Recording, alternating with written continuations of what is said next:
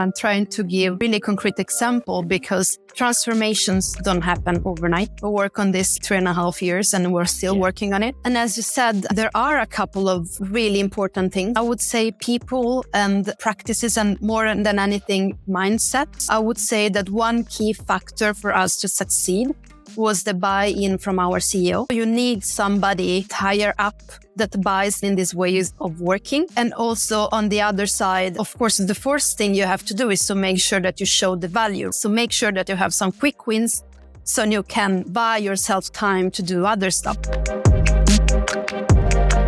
Welcome to Product with Panache. I'm Axel, and in this show, I talk to product leaders and experienced operators across Europe and beyond.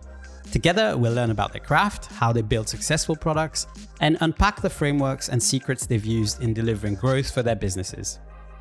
Today, I'm super excited to welcome Francesca Cortesi, who is currently Chief Product Officer at Hemnet, where she leads the product development of one of the world's most popular property portals and one of Sweden's most beloved products. Earlier in her career, Francesca has contributed to building some amazing digital products, from a global community for girls to express their creativity, to e-commerce platforms, a marketplace in its expansion phase, and a startup in the sustainability space.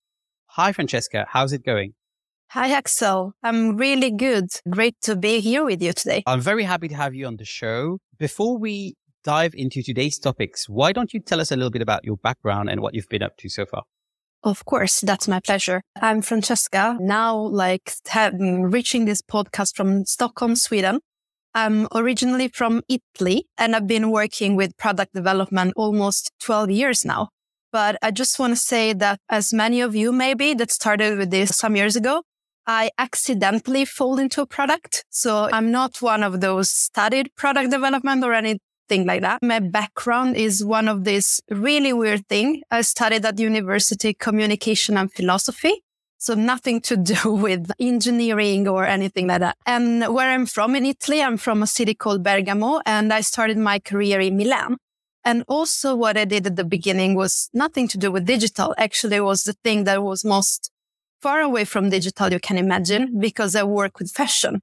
And there, everything is basically, the whole deal is being in the space. There are a lot of people coming to Milan just to experience fashion weeks and stuff. So it was really far away from digital. I was doing what one can say was event planning or project management. And that was what I call my Italian or first part of my career. And that was until 2011 when I decided to move from Milan to Stockholm, so in Sweden.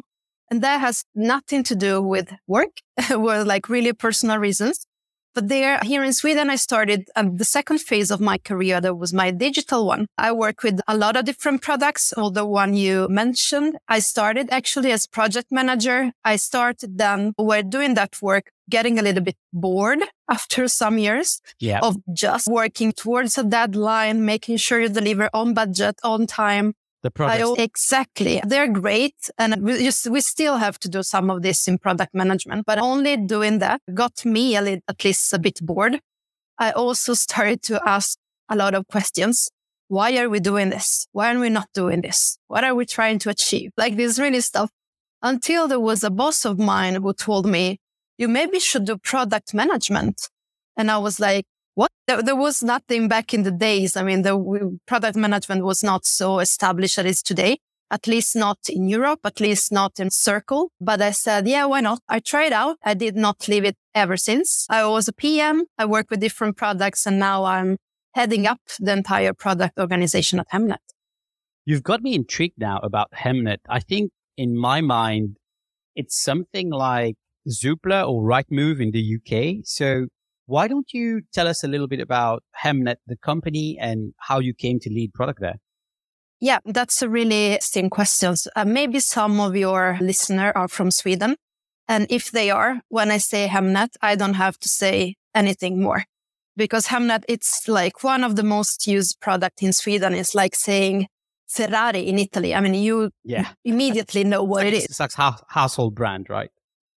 Correct. the product itself, what it does is exactly what you explained. It's like Zoopla, Rightmove, SeLoger in France. It's basically about the place where you go when you have to buy or sell a property. And this brand and company has been around in the digital world since ancient time, because we have the companies turning 25 this year. There are not so many digital products that have been around for 25 years. Hemnet was really a revolution, as many of these other products were at their times.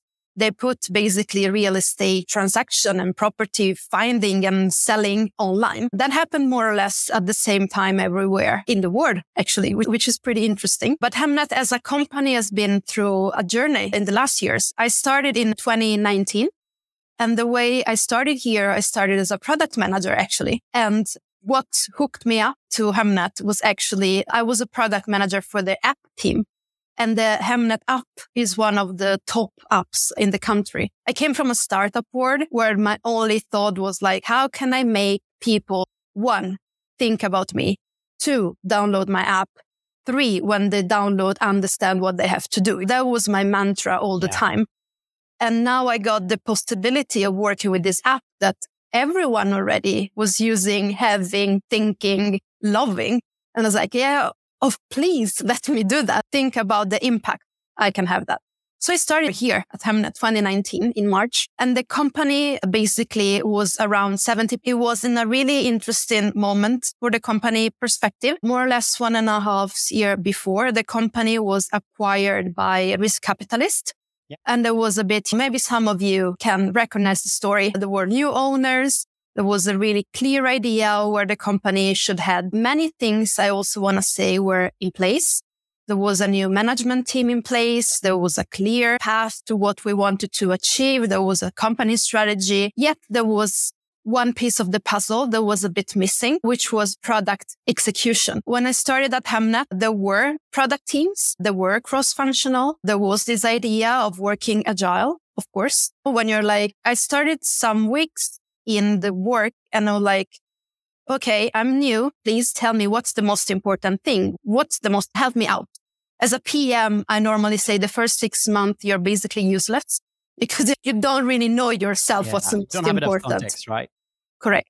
I had like in my backlog for 1 quarter, 23 items. And I was like, what is the most important?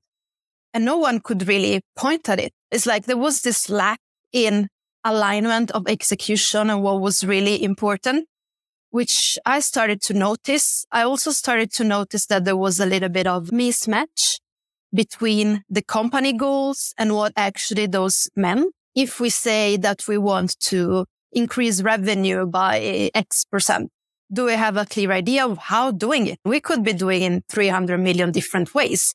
But if we want to execute, we need to have laser focus. Are we talking about the same things? Are those product teams working toward the same goals and so on?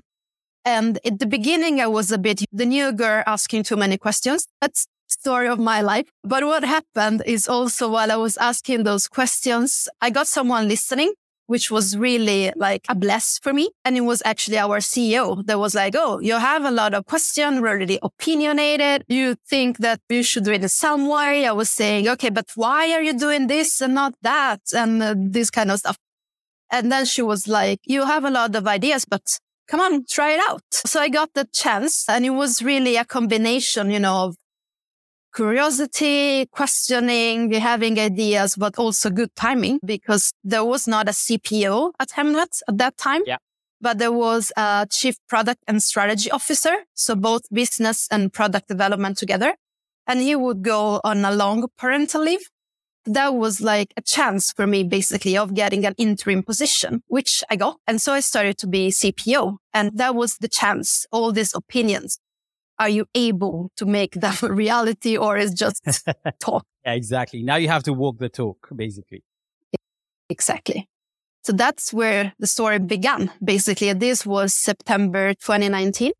So it was, 3.5 years ago, maybe a little bit more than 3 years ago. And since then, looking back, it's really, we walked the talk. And it was not just me. By now, Hemnet has grown. We're almost 150 people. Roughly 50% doubled in size. and roughly half of it is product development. We actually put our power of execution in place. We deliver a lot of really important milestones for the business, and that led up to a really successful IPO in 2021. And since then, we're experimenting a lot and doing a lot of fun things and really impactful things with our product development. So really happy.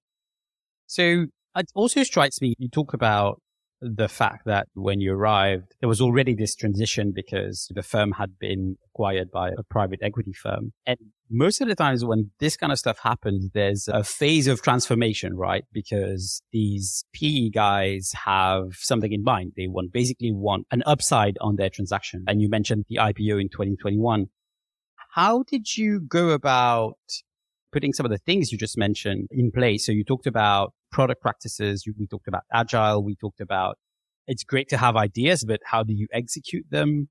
How do you bring the team together around these ideas? So how was this transition for you? Like, how did you come into this role and actually get to deliver the impact that allowed the company to have this successful IPO in 2021? And then beyond 2021, how did you structure the product practice? That's an excellent question. And this, whatever I'm going to tell now, always keep in mind this worked for us. That doesn't mean that will work for you. I think product, it's really, really connected with your things and where you operate. Extremely contextual. For me, it was first time CPO.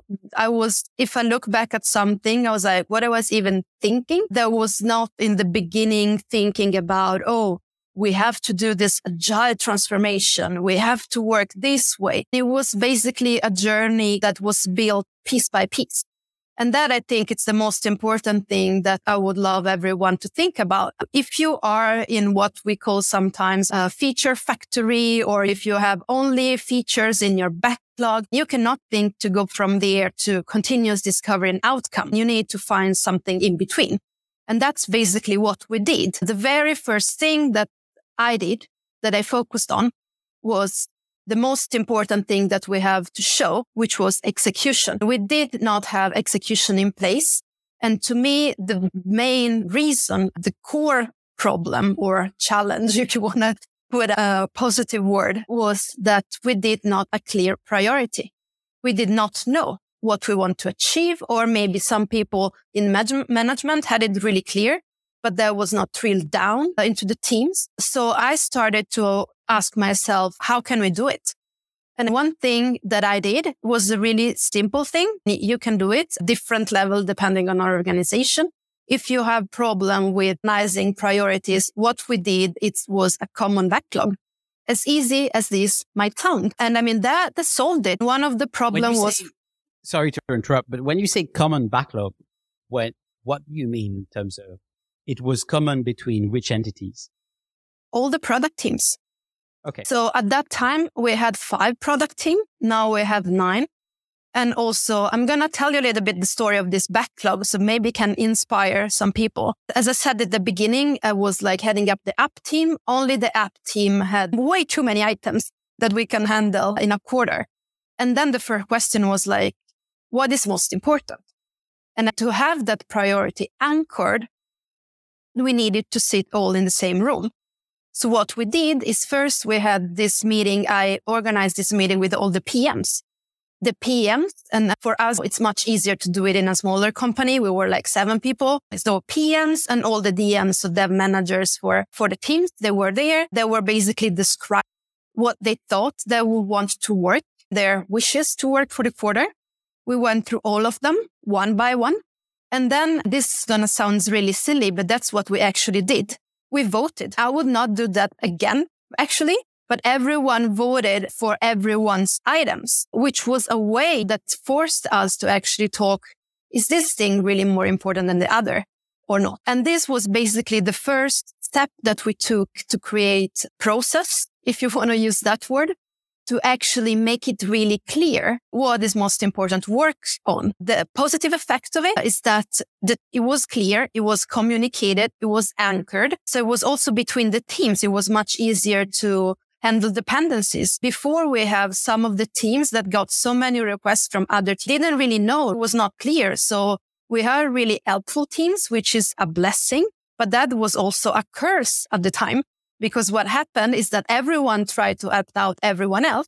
And at the end of the day, we did not get anything done, or we got some things done, but we did not really move the needle. So while doing this, and the very first time we did it, we prioritize features. It's not that you go from this to, let's talk about outcomes. It's an incremental transformation. It was an incremental, definitely, totally incremental. First, it was feature. Then while doing it, we realized, we shouldn't vote on each other because I'm more than me. Okay. Then we implemented, instead of output, outcome. And you should see, if we look back, this outcome, how they were formulated. We tried to shoehorn in an outcome, output in an outcome. I'm not surprised. And a lot of the things you're describing, it's very much this project to product transformation, which I think is really interesting. And one of the things I'm also quite curious about is to do these transformations, typically in organizations like Hemnet back in the day, you also need the right people in place, right? So people that actually know what the difference is between doing product management the right way versus project management, and how to instill these product practices in the organization. How did you go about that? That you're really right. This is what I'm describing, and I'm trying to give silly and really concrete example, because transformations don't happen overnight.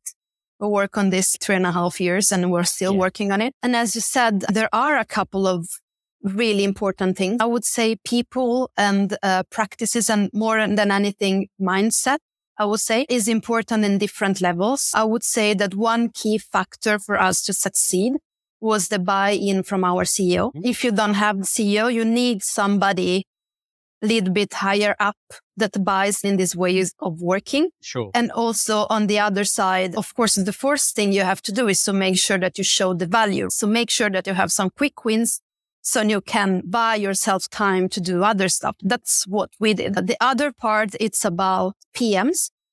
And of course, we were in some sense doing project management. And that's also a journey. There's an education of PM. There's also a mindset of a PM that wants to be open to learn something else.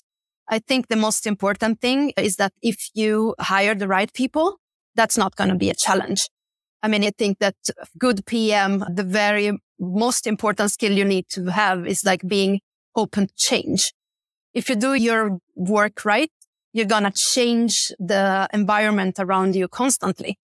You're going to evolve constantly. So as a person and as in your product. And that's what I think we had in place. We had really amazing people that were open to do this journey. Actually, they saw how they could change the way they work in this journey. You can still really looking back. There are some of my PMs I work with that they're still with me. And you see really, it's amazing. Every year bought into this idea of there's a better way to do this and getting this transformation right.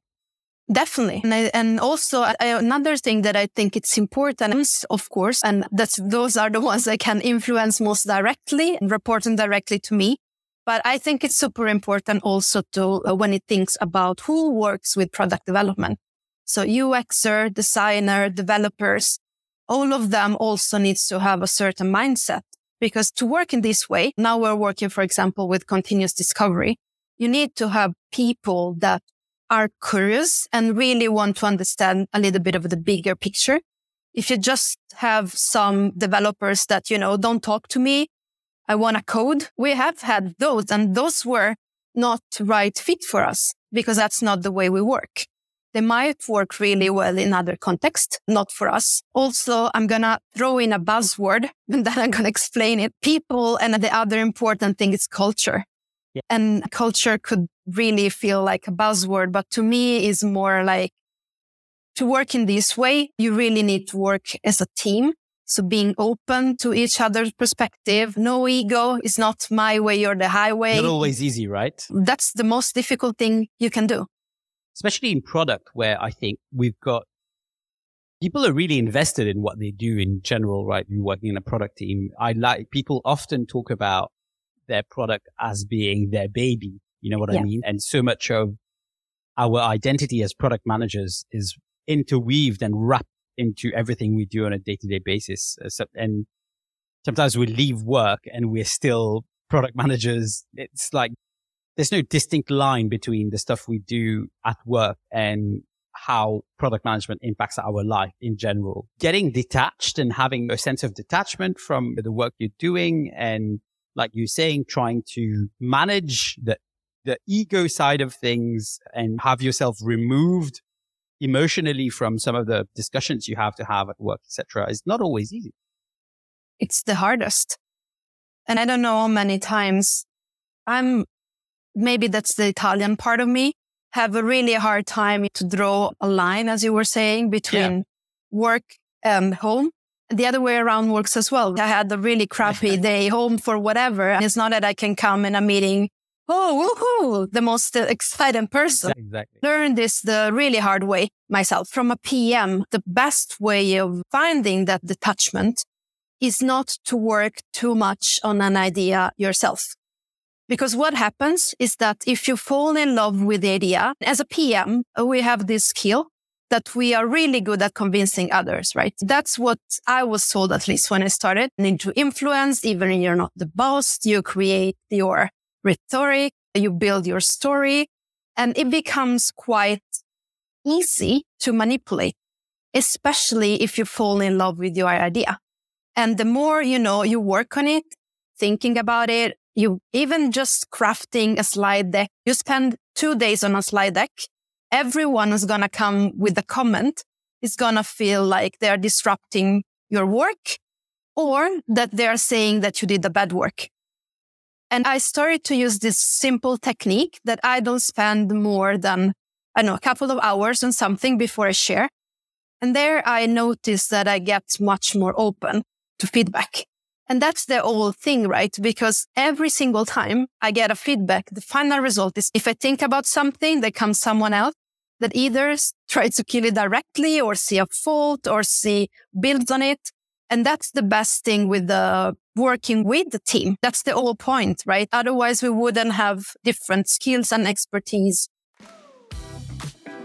Do you feel stuck, not knowing how to tackle a problem? Or you're looking for a solution to help your team members grow in their craft? Either way, check out Panache.io. Panache works with product leaders to bring expert insights and proven frameworks you can use in your role as a product person. Companies like Atlassian, Content Square, and Miracle all choose Panache to provide the right level of training and coaching to their product teams so they can perform at their best. Whether you're a product leader or an individual contributor, head to Panache.io to get an idea of how we can help you level up today. Check out Panache.io. That's Panash.io.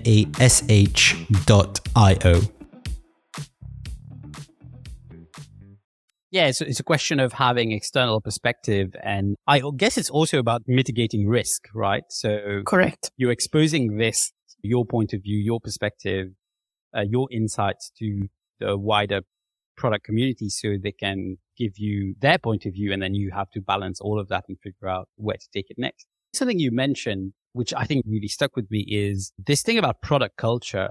I think a lot of the work involved in building a great product practice is having very strong foundations in place. For example, psychological safety is one of them. So how do you make sure people can talk about the stuff they're thinking about and they're in the right environment where they can share their ideas? People say, especially as product people, we need to focus on the problem and not the solution.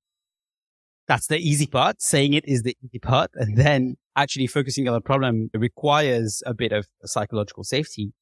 How have you gone about providing your team and the people in your team with the right skills and the right environment so they can actually do their best job, right? Yeah, I think you're spot on here, Axel. Psychological safety is the baseline for everything. If you don't have that, forget about collaboration. Forget about people commenting on your idea. Forget about feedback and everything. And this is another thing that you cannot just expect that it happens by itself. You have to work with it. There are different things that I can share for the first in the beginning, I had one-on-one with my PMs weekly.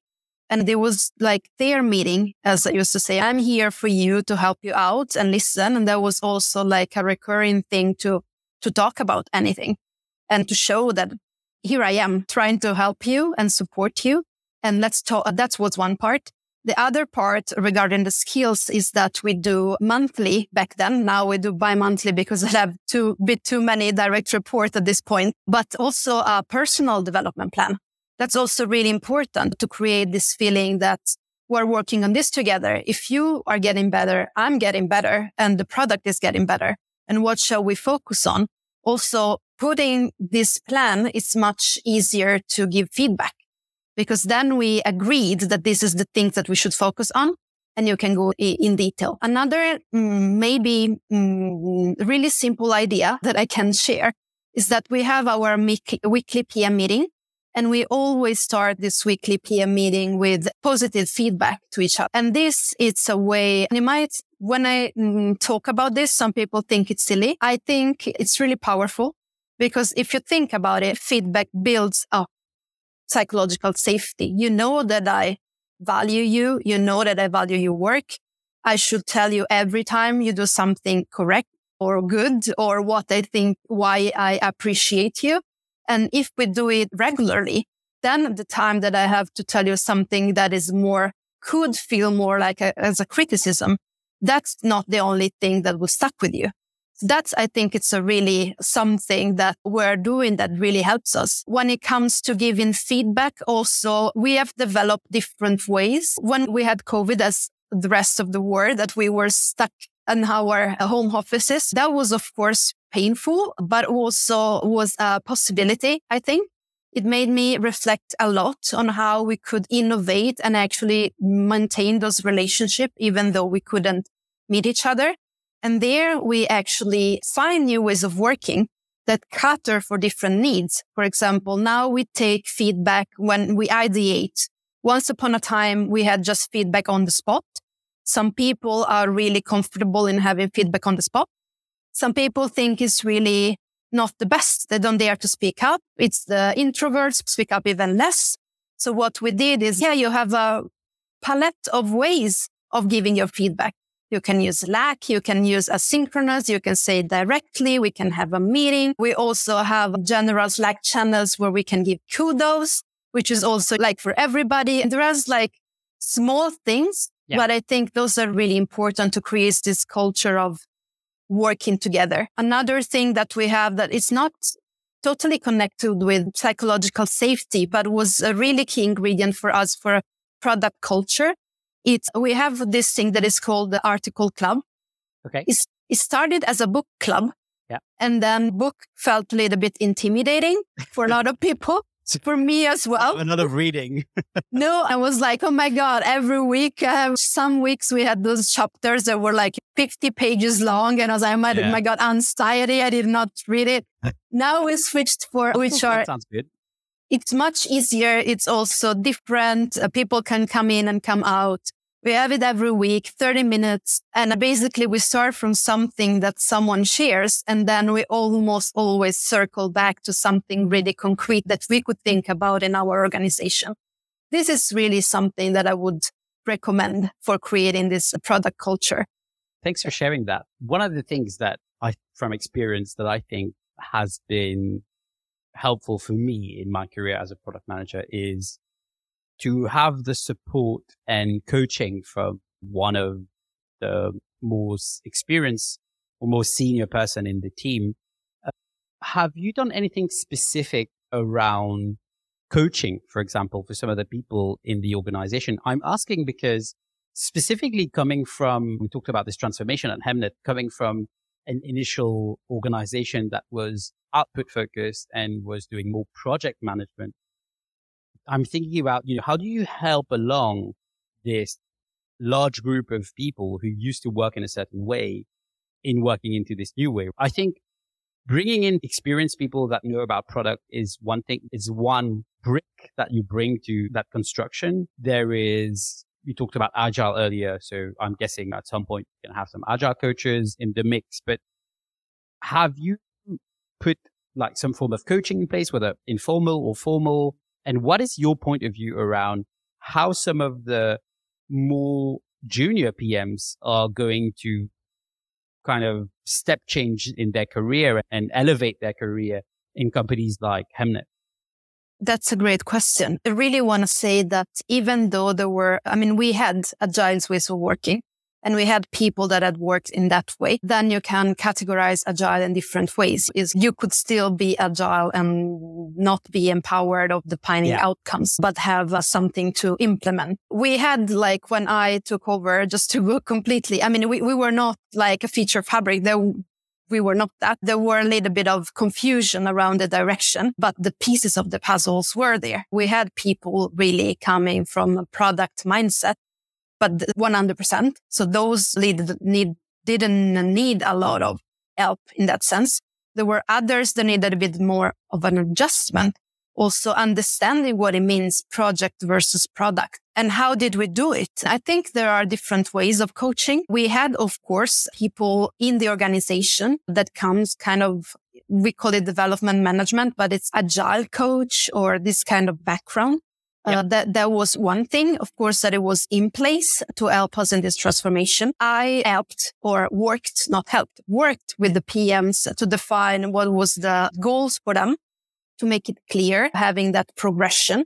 And in that definition of this path, basically, sometimes I was helping them. Sometimes I think they were helping each other, because that's something really peer to peer is, I see that you, Axel, are amazing at stakeholders management.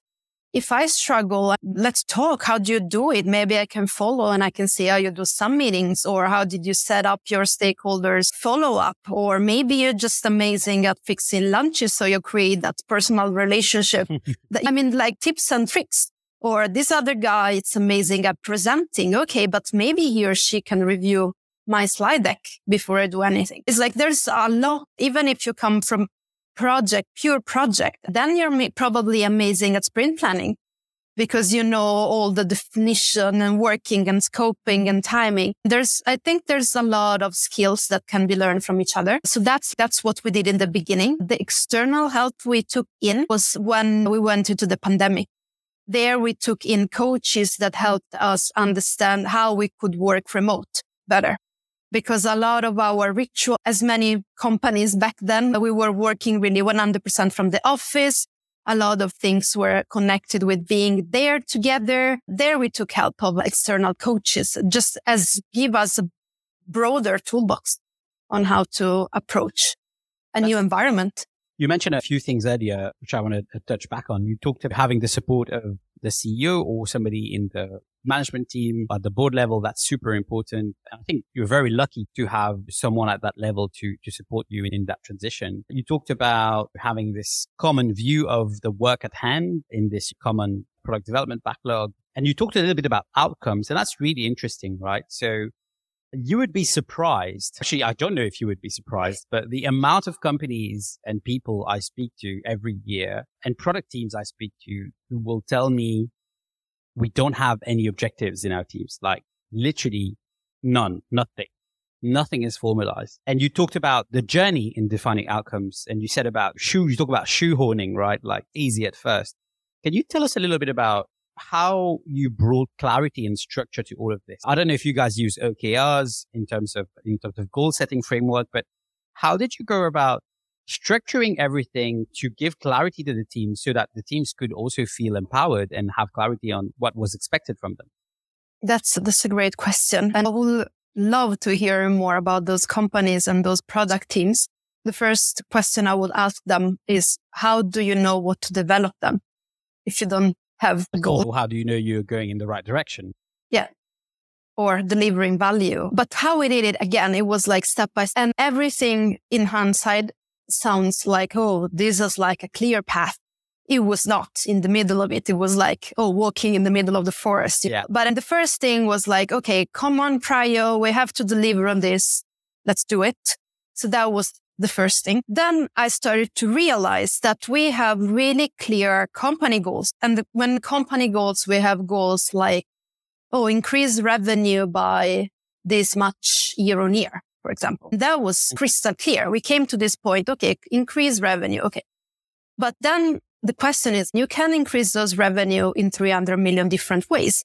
And that was a little bit what was happening. It's like everyone was having their own take on how they should increase revenues, was, okay, the goal was there, but the path to the goal was not there. This is the typical transition between business outcomes and product outcomes. You get most of the time from a commercial entity in the business, you get an objective, which is just like you mentioned, increase revenue or reduce costs or increase margin or increase net revenue retention, things like that. And then there's the question of how does that transpose into what we actually do, i.e. the product?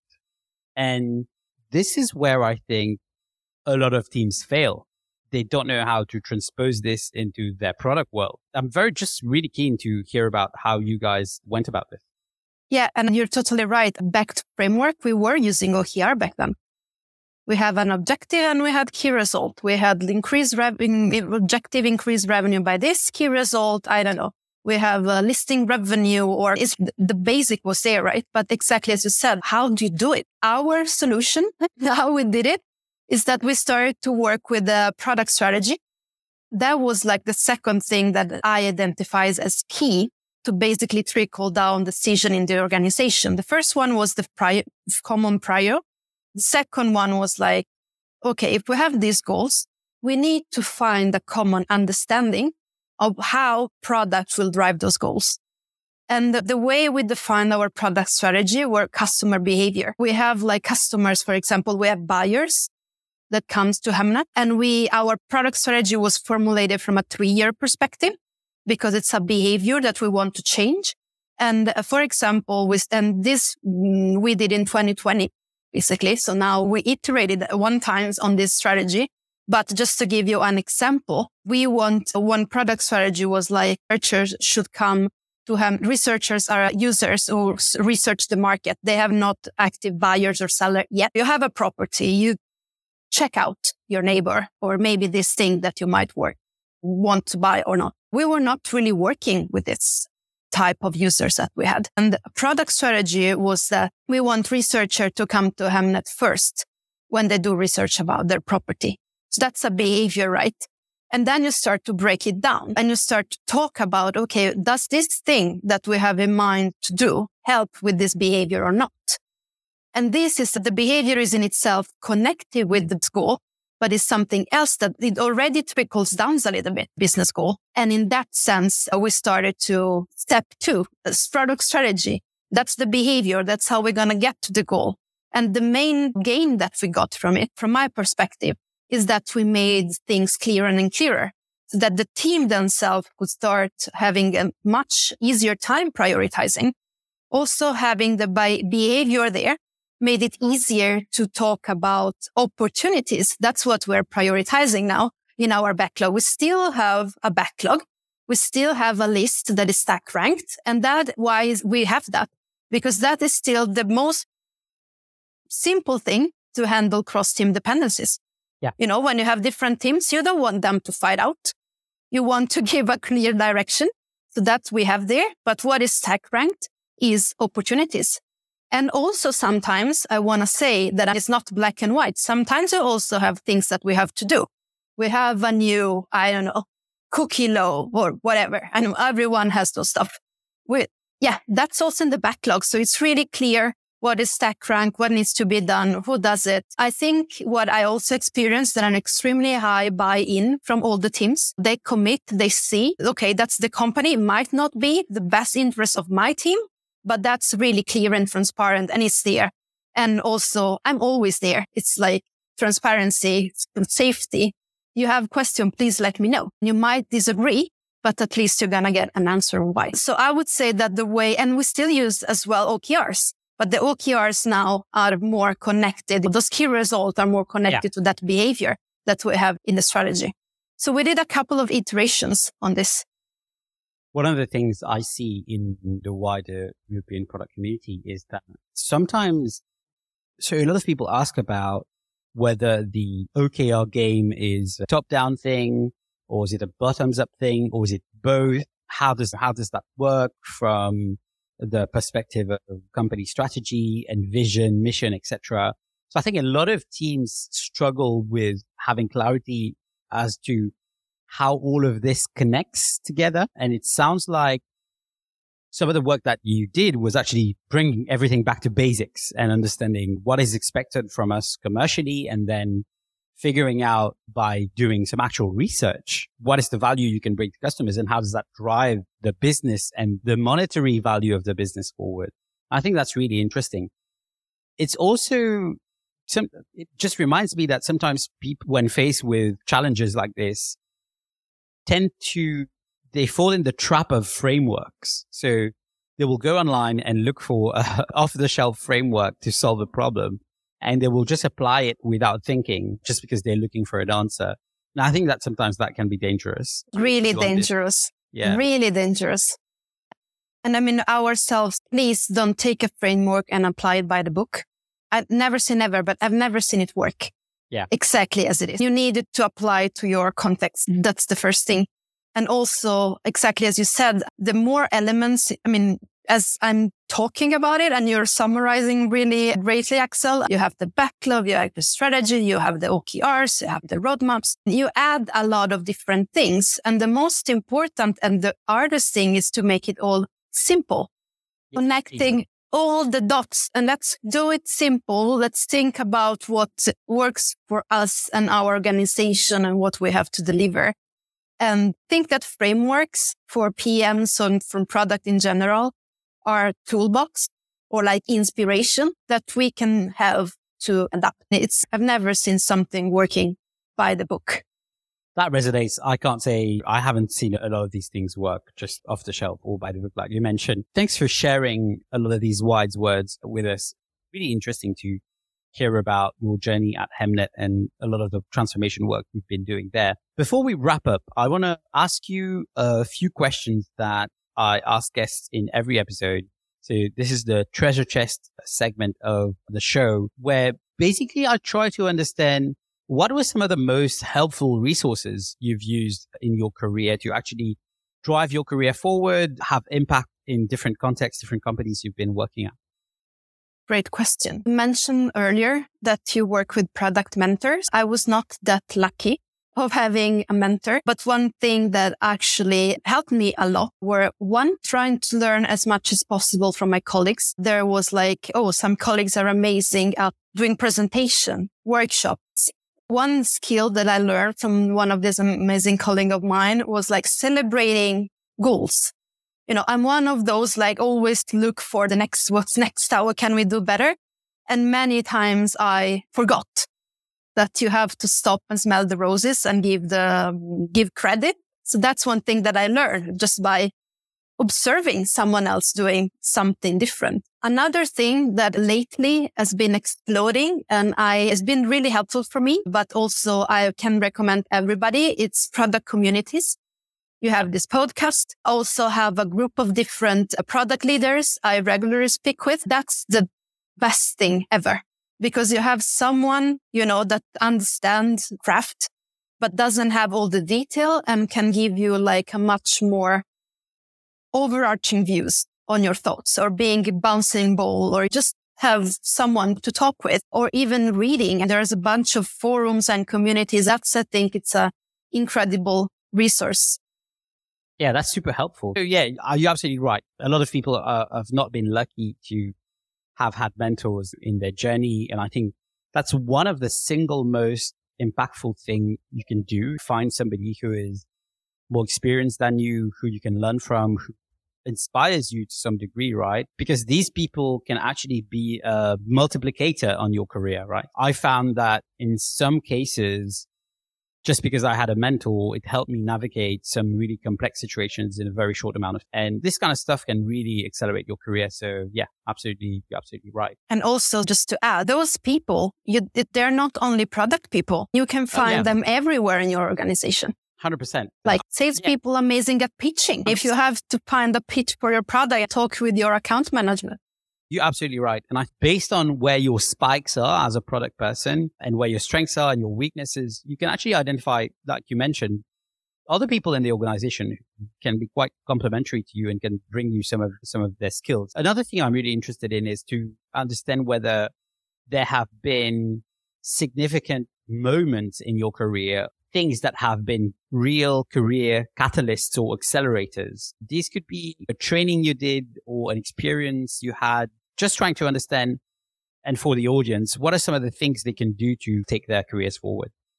That's a great question. I would say that there are two things that I will point out. Every time that in my career, I did not, as I said, I come from a different background. I move, I try. I think my superpower is like curiosity and being open and like try new things and not being afraid of doing things that I don't know what they are. And I think the mix of this curiosity and putting myself out there with someone who actually dare to give me a little bit of a bigger task that I could handle at the time was like a mixture of those two where my career got accelerated. So it's like somehow there's also luck, but luck you create yourself when asking questions and getting curious and putting yourself in those situations.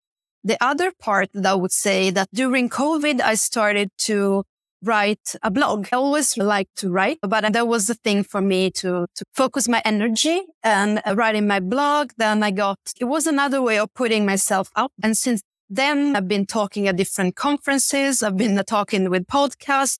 And there also was a way to getting in contact with other product people that actually engaged in a conversation that really helped me in my craft. So that's another, like all in all, if I had to summarize, I would say that put yourself out there. Don't think twice. You're never going to do it wrong. The worst thing is that you learn something, which is always a good thing. Right? Yeah, totally. Thank you. That's very inspiring. Thanks for sharing this. And the last question, and my favorite question of the podcast, what advice would you give to early career Francesca? So think about an early version of yourself starting their career in product management. What advice would you give her? I would say it's two advices. One, don't be afraid of moving if you think things will not change. If I look back, if I could turn back time, maybe some jobs I would stay less. Because I had this hat that sometimes product people tend to put on. I can fix this. But is it good for me? I don't know. Then the other advice that is really valuable, not only for my younger self, but I repeat myself as a mantra, is you don't have to do it all by yourself. I think this is all really valuable. I've been raised with this idea. You're good if you do it, if you bring it forward, if you make things happen, which of course is good. But you have a lot of people around you that can help you make things even better. And this, I think, applies to junior PMs, to me every day. I think about what can I delegate? Who can I bring on board? What can I learn from? Where can I push myself even more? And I don't have to do it by myself. So that's my advice to my younger and older self, I would say. Brilliant. Thank you so much, Francesca, for sharing your experience with us and with the product community. It was a total pleasure speaking with you today. And all the best in the work you're doing at Hemnet. Yeah, that's it. I hope we get to speak to you soon. Yeah, thank you for having me. My pleasure. If you're hearing this, you've listened to this episode all the way. And for that, I thank you from the bottom of my heart. You can subscribe to the show on Apple Podcasts, Spotify, Google Podcasts, or your favorite platform. Also, if you have a minute, please consider giving us a rating as it helps other listeners find the show. You can find all the episodes and resources on panache.io/podcast. That's panash.io/podcast. Until next time.